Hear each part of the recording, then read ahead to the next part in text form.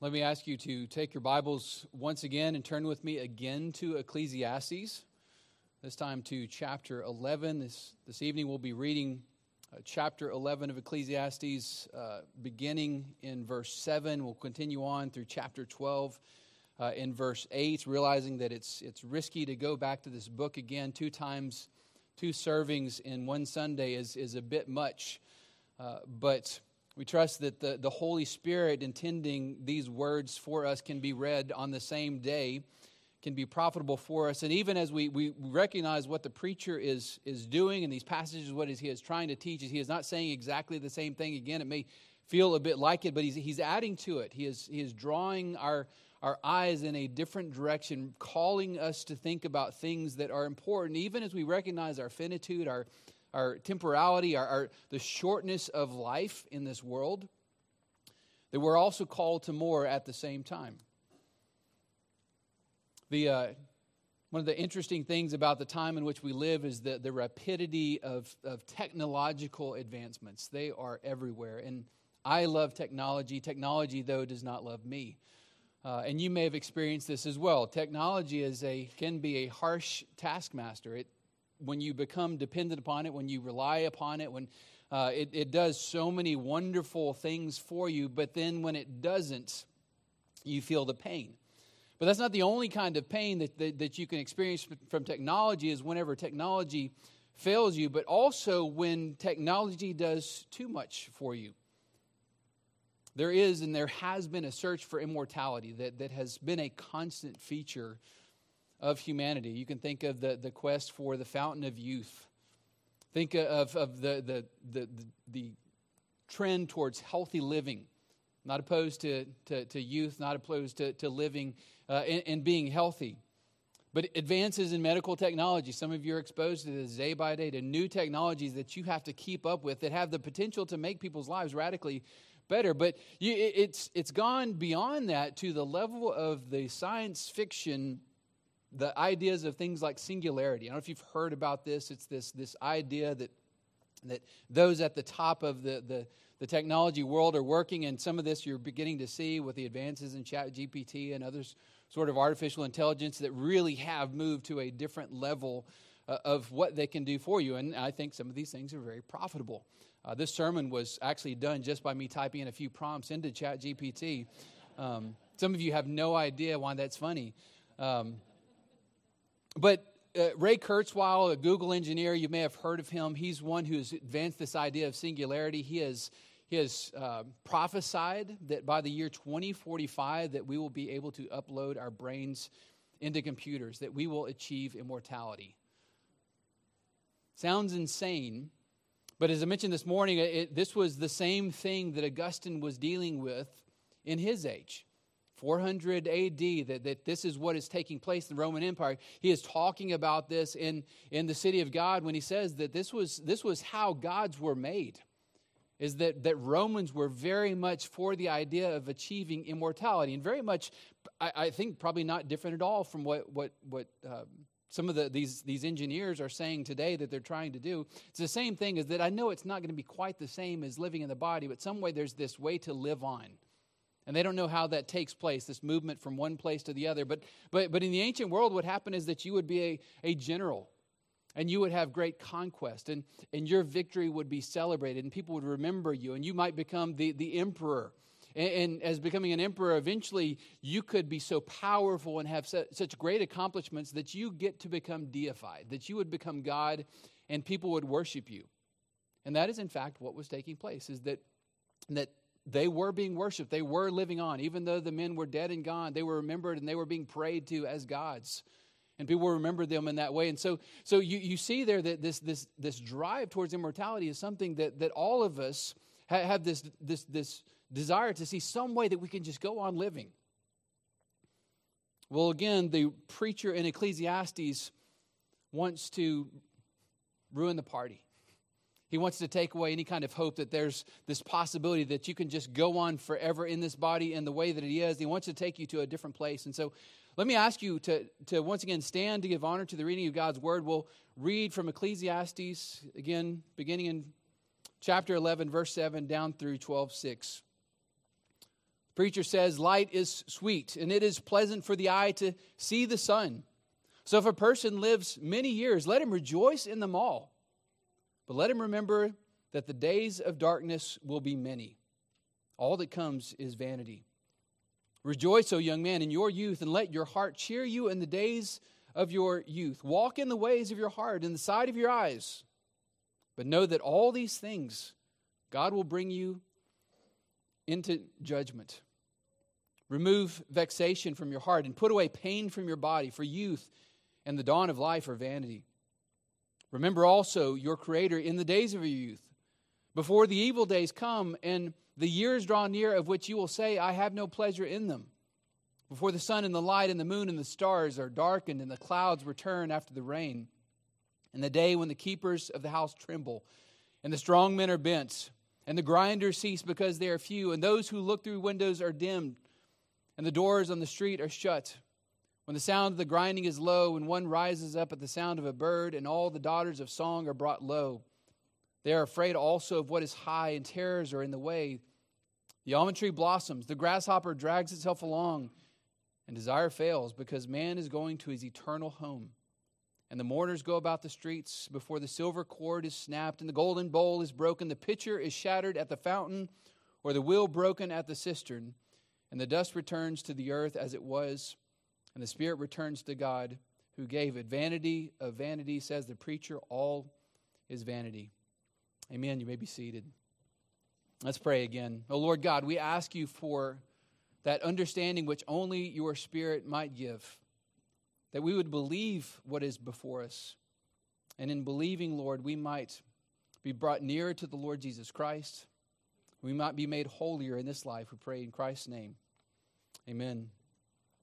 So this is an interesting chapter, an interesting section, the way it's broken up. It's interesting because it's bringing again to the forefront this idea that we saw this morning in Ecclesiastes, this idea that light is short, that life is short, and it does so in a way that exposes new areas that, again, are meant to make us uncomfortable. He points out in the beginning here in verses 7 and 8 that life can be a good thing, but life is passing. He says, light is sweet, it's pleasant to the eyes to see the sun. And he gives here a contemplation of really the whole of life. Not necessarily everyone's life in exactly the same way, but the general scope of life. You live in this world, and the bulk of people and their experiences, past, present, and future, are going to experience a number of days that are good, that they can be enjoyed, that there's an occasion for rejoicing in them. There are good things that we experience. There are pleasures that are part of our life that we want more of. It's not normal to want pain. It's not normal to ask for suffering. It's not something that you think in someone who seeks out these things that they're okay. They're not. It's right to want life to feel good, not to experience pain. And so he recognizes that, even celebrates that, but he gives this reminder with that. He says, rejoice, but let him remember that the days of darkness will be many. He just says, let's be real about life. Some days are going to be painful.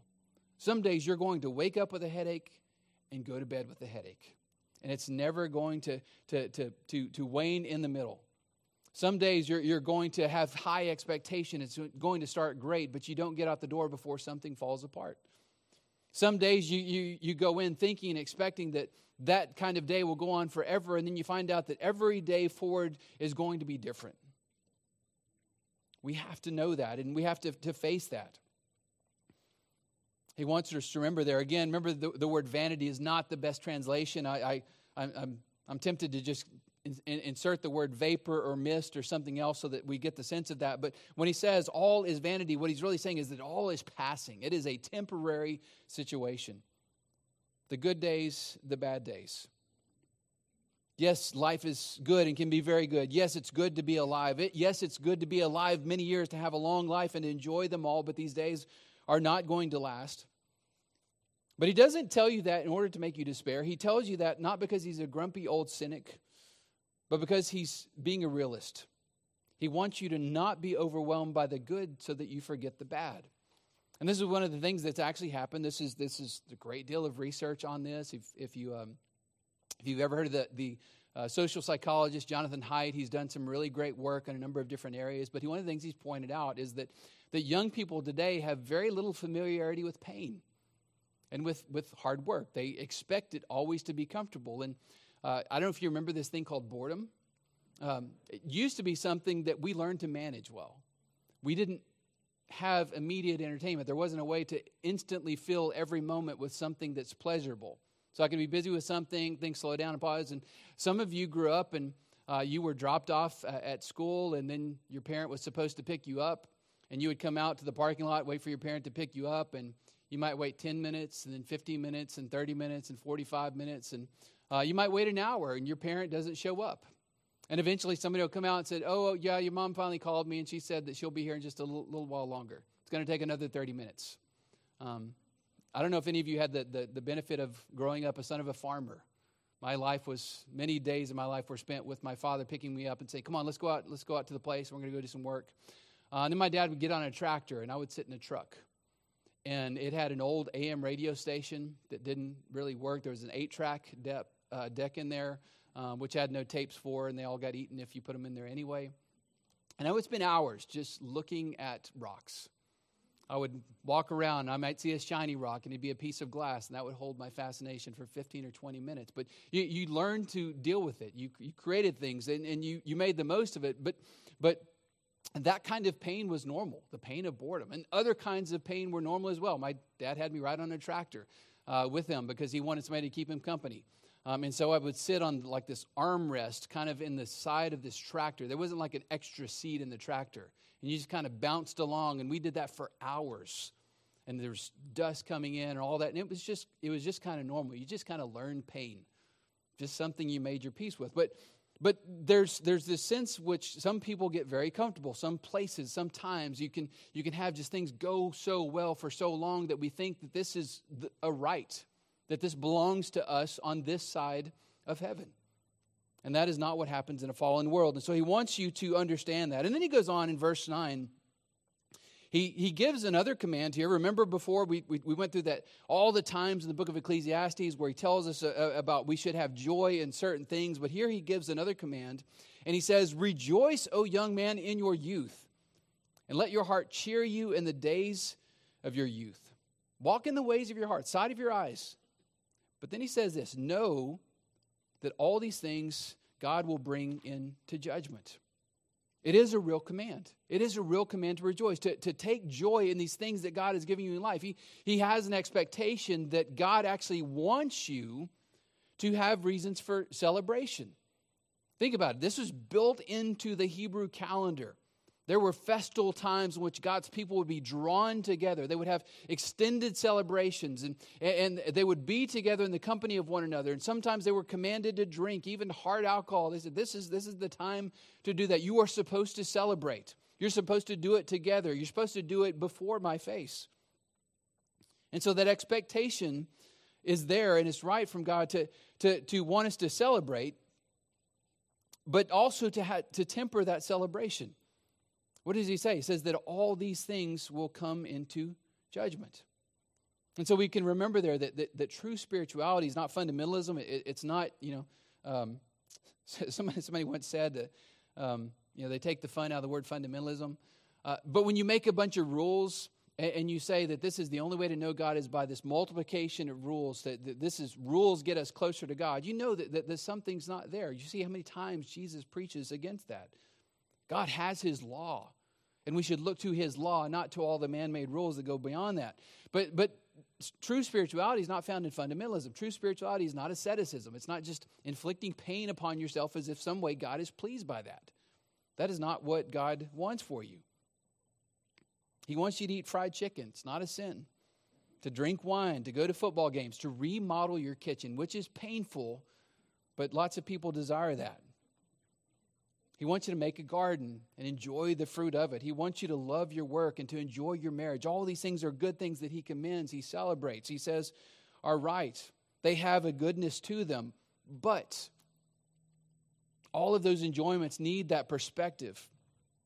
All those things are going to be judged by God. Verse 9, walk in the ways of your heart, in the sight of your eyes, but know that for all these things, God will bring you into judgment. This is the distinction that the preacher makes in Ecclesiastes. He talks sometimes about life under the sun and sometimes about life under heaven. And life under the sun is just when we live just purely by our eyes, purely by the sensory experience. Just what do we see? What looks good to us? What do we want to enjoy? Let me live life that way. He explores that. This is part of what the preacher is doing in Ecclesiastes. If you go to those early portions of the book, and he's getting into all manner of things. He's taking on slaves. He's taking on women. He's building big things. He's doing all sorts of things. And he's doing that in some way so that you don't have to. He's exploring this so he can tell you, you know what happens with all these things? You know what happens when you get a bunch of wives? You think that sounds like fun? It's not. It's a bad idea. And you know what happens whenever you build this massive project and you create something that's so glorious? You have to hand that off to somebody else and they're going to break it. They're going to destroy it. Eventually it's going to fall into nothing. You know what happens whenever you read every book on the planet? You've taken in all the knowledge that there is and you've explored all wisdom. Guess what? It's not so glorious as you might think. It doesn't give you enjoyment. Sometimes you learn things that you wish you didn't know. And so he says, I'm going to go there for you. I'm going to do that for you. You get a virtual experience by what I do so that you can learn and profit from me in this book. And now what he's saying is after all those things and after living life in that way, after having gone down those roads, he says, let's think about this differently. Let's realize that God is going to bring all of these things into judgment. Our Lord taught us this. John 5:28, he says, do not marvel at this, for an hour is coming when all who are in the tombs will hear his voice and come out, and those who have done good to the resurrection of life, and those who have done evil to the resurrection of judgment.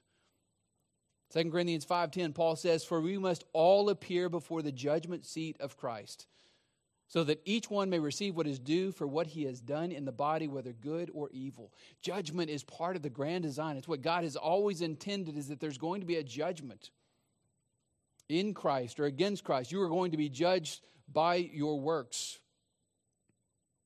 And that's not a prohibition that's meant to take away pleasure or enjoyment, but it's meant to take away folly, because we are a foolish people.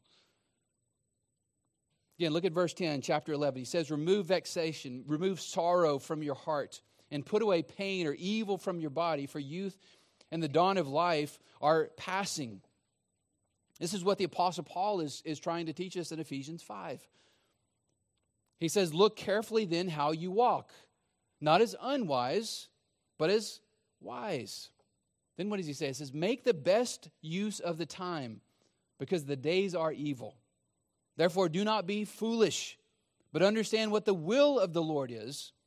Do not get drunk on wine, for that is debauchery, but be filled with the Spirit, addressing one another in psalms and hymns and spiritual songs, singing and making melody to the Lord with your heart, giving thanks always for everything to God the Father, in the name of our Lord Jesus Christ, submitting to one another out of reverence for Christ. Do you see there the wisdom that he's given? He's expounding what was the preacher of Ecclesiastes is setting out there. He's saying, let's go the fuller direction on that. Let me explain to you what this really means. Your time is limited here. This is the time to make use of. It's meant to be redeemed, and we are not meant to be foolish with it. He says, walk carefully. Don't be a fool. Be wise. How? Redeem the time you have.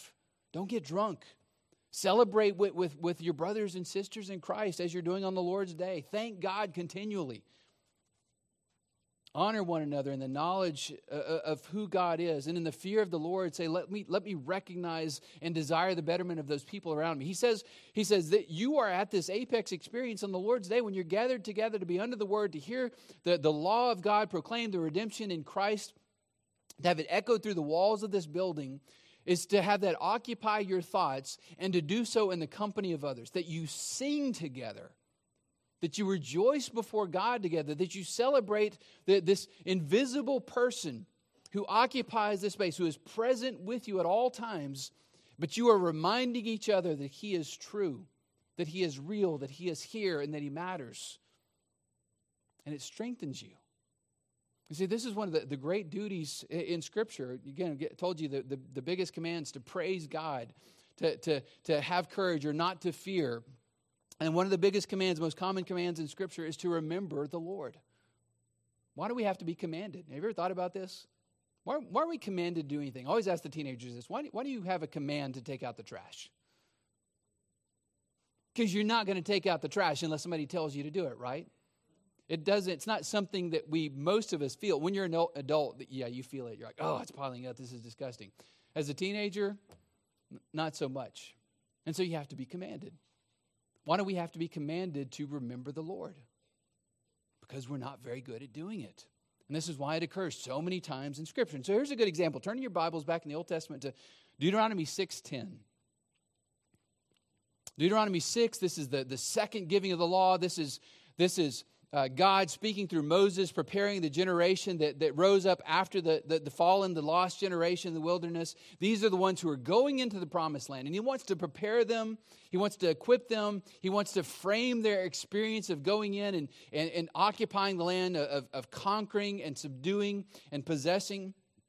And here's what he says in Deuteronomy 6:10.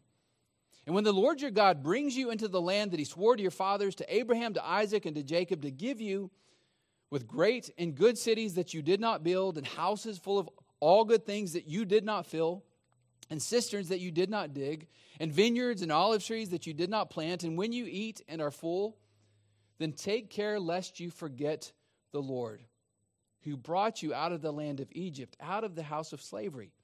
It is the Lord your God you shall fear. Him you shall serve, and by his name you shall swear.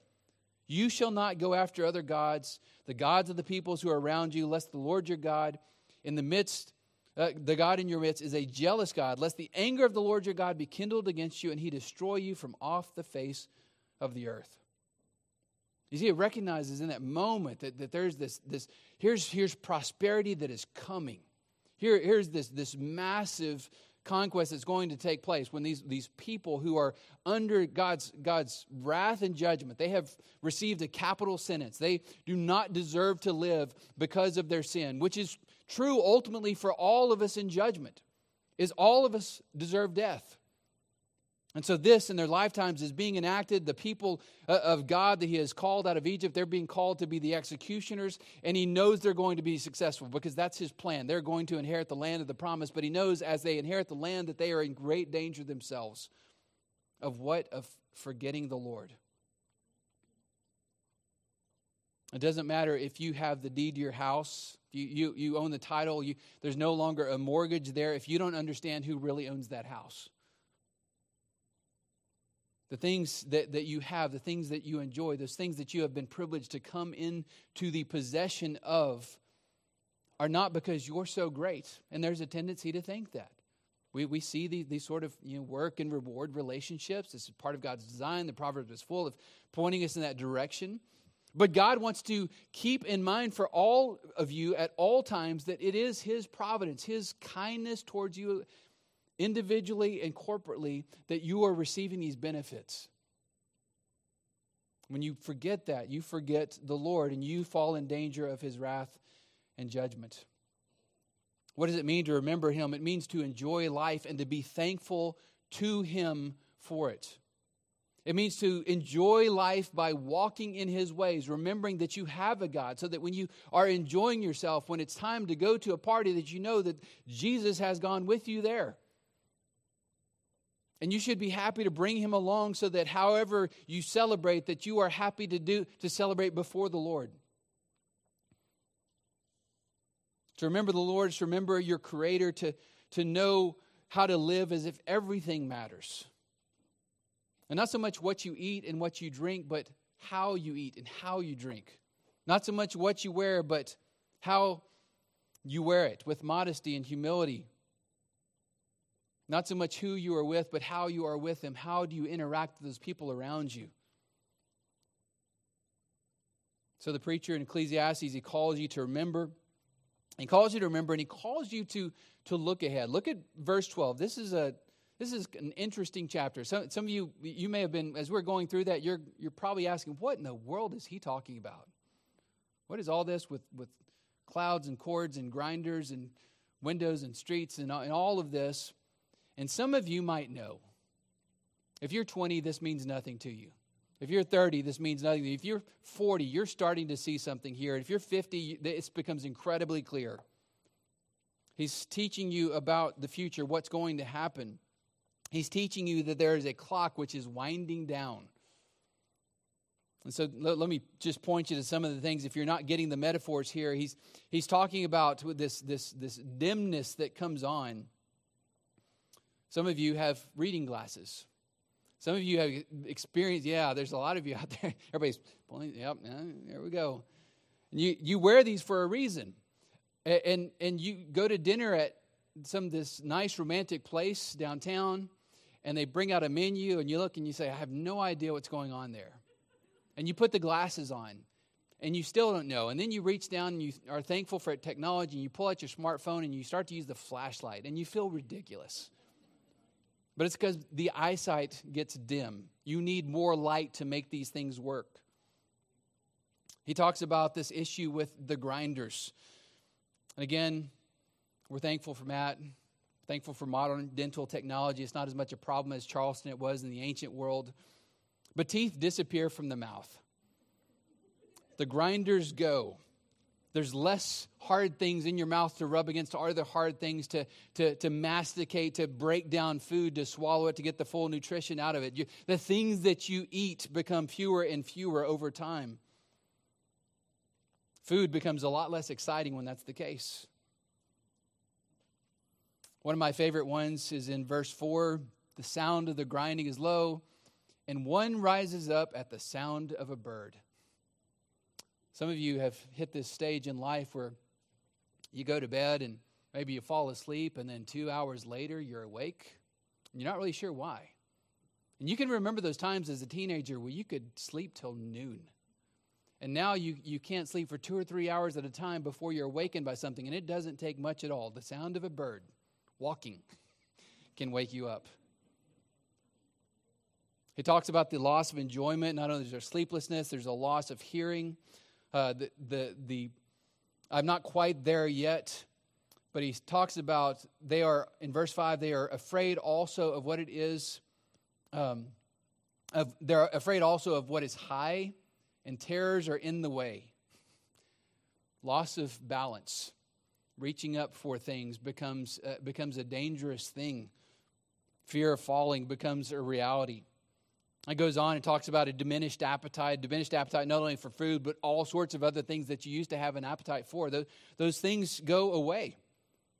There is a change of life that takes place. There's a clock that is winding down. These things that once functioned so well don't function the way that they should anymore. The psalmist says it this way in Psalm 90, verse 10, the years of our life are 70, and even by reason of strength 80, yet their span is but toil and trouble, and they are soon gone, and we fly away. You get weaker. Your brain forgets more easily. Your abilities are diminished. You don't enjoy those things that you used to, the way in which you used to enjoy them. And so the preacher says, remember also your Creator in the days of your youth, before the evil days come and the years draw near, of which you will say, I have no pleasure in them. Does this mean old people can't live to the glory of God?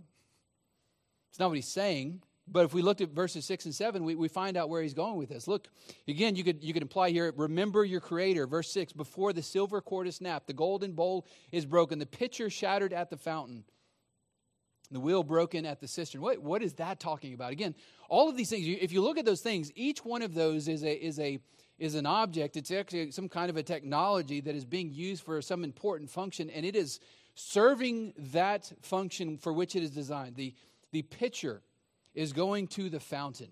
It's going to get water, and that water is intended to go and to refresh someone and to do them good. But what happens to that pitcher at the fountain? It's shattered. The silver cord is not only loosed, it's severed. The golden bowl is broken. It's splintered apart. It's not going to be put back together. The wheel at the well for drawing up the water is broken. None is able to come, and it's a picture of a sudden and a catastrophic ending. Ouch, what a terrible thing to think of. And these are things that are desirable, silver and gold, things that are intended to function well, and yet they don't. They fall apart at this moment where they're most needed, at the top of their game. I remember Payne Stewart, this incredible golfer, when he was 42 years old. Steve Prefontaine, 24 years old, one of the greatest middle distance runners of all time. And even these older brothers that we've been remembering, Harry Reeder, Tim Keller, their brains were so active. There was so much more that they had to give. They were the most, at this point in their life, it's never been easier to listen to what they had to say, to know how much wisdom was there, and yet gone. Every person expects more time, and yet this picture that he gives here says, you may not get more time. It may be just like that it's all over, and you don't have to be old and go to the other extreme where everything breaks down. It may just come at the height of your place. Verse 7, then the dust will return to the earth as it was. What's that mean? Well, how are you created? Adam comes from Adamah. Adamah means ground. We are all earthlings. We are men of dirt. We come out of the ground. That's how we were formed. And that is that to which we will go back. The Spirit will return to God who gave it. We have to have this recognition that this body is temporary here. And then that brings him to the final assessment of what he says in verse 8. Vapor of vapors, says the preacher, all is vapors. It's all ephemeral. It's all passing. It's all going on. It is a temporary situation. And so how do we respond to that? Well, there's two versions of dying in this text. There's the slow winding down, and there's the sudden and the catastrophic. And whichever it is, it's this reality that time is coming, and we don't anticipate it enough. Not that we need to sit around contemplating our death all the time, but have you ever heard of a memento mori? You see this sometimes, a skull that sits upon a person's desk, and you think, what is wrong with that person? It's some kind of emo skater, or certain what's going on there. But the reason men have those is to remember that they are men of dust, that they have a terminal end. Their life in this body is going to end. It's not going to go on forever, and you can't live as if it is. And so here's the question for you. Here's what you need to ponder. How much time do you have left to glorify God? Because here's the reality. You are running out of opportunities to glorify God in this body. You only have so many opportunities to do that. And then as time goes on, think about this, the way that this goes on, at some point you're going to run out of strength to serve. All those years you could have been setting up chairs to get the sanctuary back in order. Instead, you drifted off out in the parking lot and said, I really got to get to lunch. And then one day that ability to move those chairs when you come under conviction to do that isn't there because you can't stand up straight. There may be a time when there is no opportunity to show courage, to stand up for Christ, to witness to a person, to tell them about Jesus at the risk that you might offend them, or the risk that they might think you're weird. At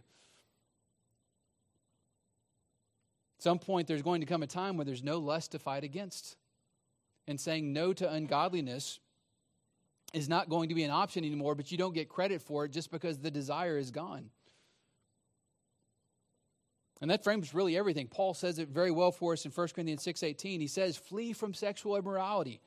Every other sin a person commits is outside his body, but the sexually immoral person sins against his own body. Or do you not know that your body is a temple of the Holy Spirit within you, whom you have from God? You are not your own. You were bought with a price. So glorify God in your body. Are you doing that? Are you glorifying God in your time? Are you redeeming the days which God has put before you? Are you making choices to say no to ungodliness, denying its power over you because it has been defeated in you because of the work Christ has accomplished for you? Or are you acting as if that's not true? Are you not counting yourself dead to sin but alive to God in Christ Jesus? Are you putting off serious devotion? Time to truly meditate on God's word and saying, I'm going to wait until I'm older, retired, have time to sit around, then I'll start to study God's word. Friend, that's too late. You will have missed a lifetime of glorifying God just by submitting to his word, hearing it, and reading it.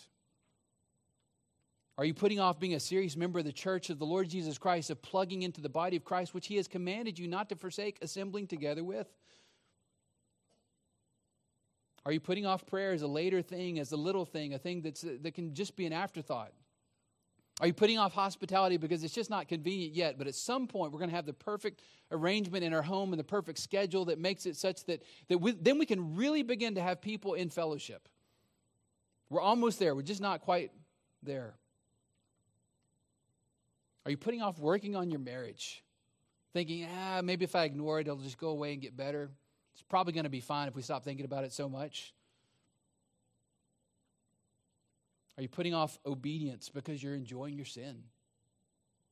You're seeing, you're sensing, you're enjoying all of these things that are put before you, and they are your delight in this life, is to entertain yourself, to seek out pleasure. But that pleasure is sin. It's not that which is God designed for you to enjoy. Are you in love with the world? That which we are not to love. That which does not love us but hates us. How can we love it so much? What's his command to you? He says, dear children, remember your Creator. In the days of your youth and the days of your old age, it doesn't matter when, but remember. Remember who he is. Remember what he has done. Remember how he has saved you and at what cost. And we have a perfect opportunity tonight. We will come now to the Lord's table. And there we have that command that we are to remember the Lord Jesus until he comes, his act for us. So let's pray and let us prepare our hearts to be ministered to by